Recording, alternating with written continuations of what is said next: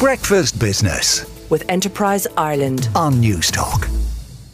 Now, on the surface of things, the Irish economy is doing very well. Foreign direct investment was up 17% last year, while the rest of Europe was flat. Unemployment is down to 3.9% and wages are growing. But are we at an inflection point? Is climate risk already priced in? Is the enormous upheaval that could be caused by artificial intelligence accounted for? All issues for Harry Goddard, Chief Executive of Deloitte Ireland. Good morning, Harry. Good morning, Joe. Well, are we in a good space? I think we're probably in a reflective period. We've come through, obviously, a huge amount of change and growth over the past number of years. And when you look at the economy from an external point of view, as you say, the numbers are incredibly strong. Deposit rates in households and businesses continue to be incredibly high. Mm-hmm.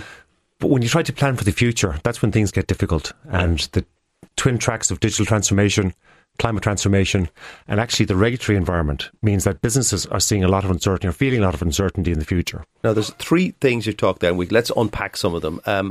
The climate uncertainty. It's obvious that there is climate change, but how do companies and businesses, especially if they don't have huge budgets, how do they plan for something that may happen quicker or slower? I think the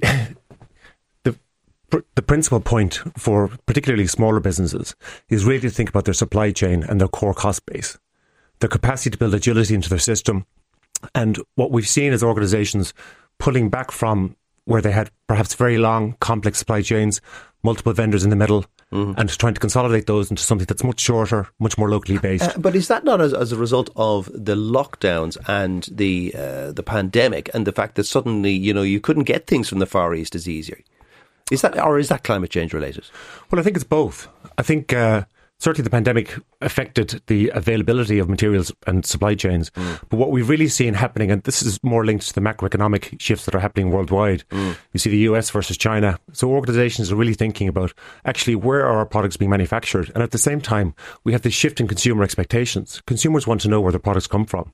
They want to know about the ethical progeny sourcing, of it. The progeny of the product, exactly. They want to be confident that what they're investing in actually is good for the planet and isn't going to affect it negatively. Now, you also mentioned regulatory environment. Yeah. We've spoken a fair bit on this programme about planning delays, and we've even had the Planning Institute on the show saying, well, listen, you're being blamed. Is that true? And said, not us, Gov. Everyone passes it to somebody else. What is the problem? I think the regulatory environment overall is a response to the governments writ large trying to get their arms around what's happening with the level of transformation, both from a technology point of view, from a banking point of view, and in Ireland's context in particular, from an infrastructure point of view. Yeah. I mean, the way I think about the Irish economy a little bit is that we're sort of like this container that's been filling with water for the last number of years, where the water are the resources that we have available to us. And we're now at the point that actually the container is getting to be too small. The resources are going to start bubbling over the top. And that's right. Instead of thinking about ourselves as a country of 5 million people, where our strategic issue is immigration, to shift our policy thinking towards being a country of 10 million people that's really looking to invest to grow.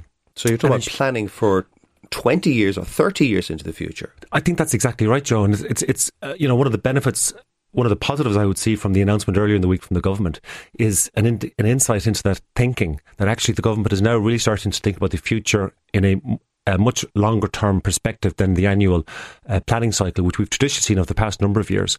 And it's not just about housing, it's about transport, energy, water, infrastructure at large, education, social services. The government has called out obviously the ageing population. That's a feature. Housing is writ large, but public transport and infrastructure more generally are going to be significant investment projects for the country over the next number of years. Absolutely, and especially if people aren't going to be living in city centres and have some sort of hybrid working environment, they need to be able to get around. And without a car, good luck with that in Ireland, especially in the more remote parts of the world.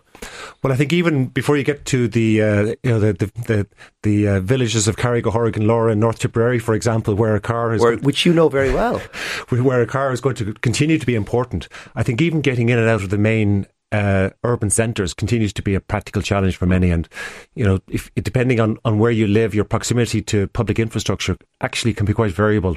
Train, Luas or bus. And that's only in Dublin. That's only in Dublin. Those precisely. options don't exist in Cork and Galway yet.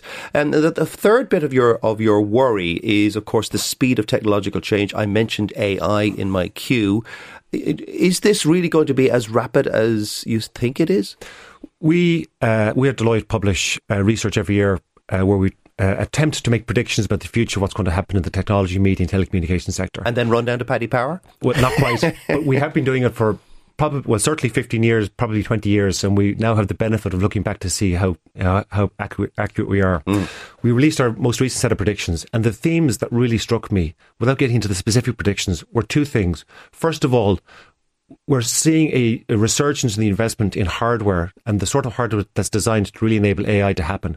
So we're at the beginning of a new cusp, I think, of digital transformation. So for organisations who think digital transformation has begun and we're halfway through it, actually, we're only really just beginning. Okay. And AI, I think, is a real insight into the extent to which technology is really going to change how we think about the work that we do, the services that we get from IT, and how we use technology to support both our society and our economy. But only a sliver of us have any idea of how AI is written, how it's prepared, and yet the bulk of us will be affected by it. But how will they be affected by it? If you're an SME out there, how will they be impacted? I think I think the first thing we've all got to do is really ensure that we understand what we're talking about. And actually the language that's used to describe it isn't great. If I came to you, Joe, and I said to you, I'm going to give you $10 in monopoly money, you'd know it's monopoly money. You'd know it's counterfeit. It's not real. Yeah.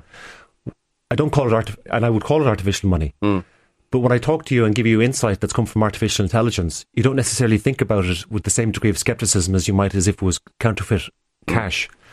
So I think we've all got to be quite sceptical about the capability of AI. And I think as a business, particularly a small business on the street, understanding the services that it can provide, and in particular how it can provide automation to what might otherwise be menial or administrative tasks within that business. Experiment with the technology today. I would encourage everybody to do that, become much more familiar with it, and think about how it can improve the capability within the organisation. A lot of food for thought there, Harry. Thank you very much for coming in. That's Harry Goddard, the Chief Executive of Deloitte in Ireland. Breakfast Business with Enterprise Ireland on News Talk.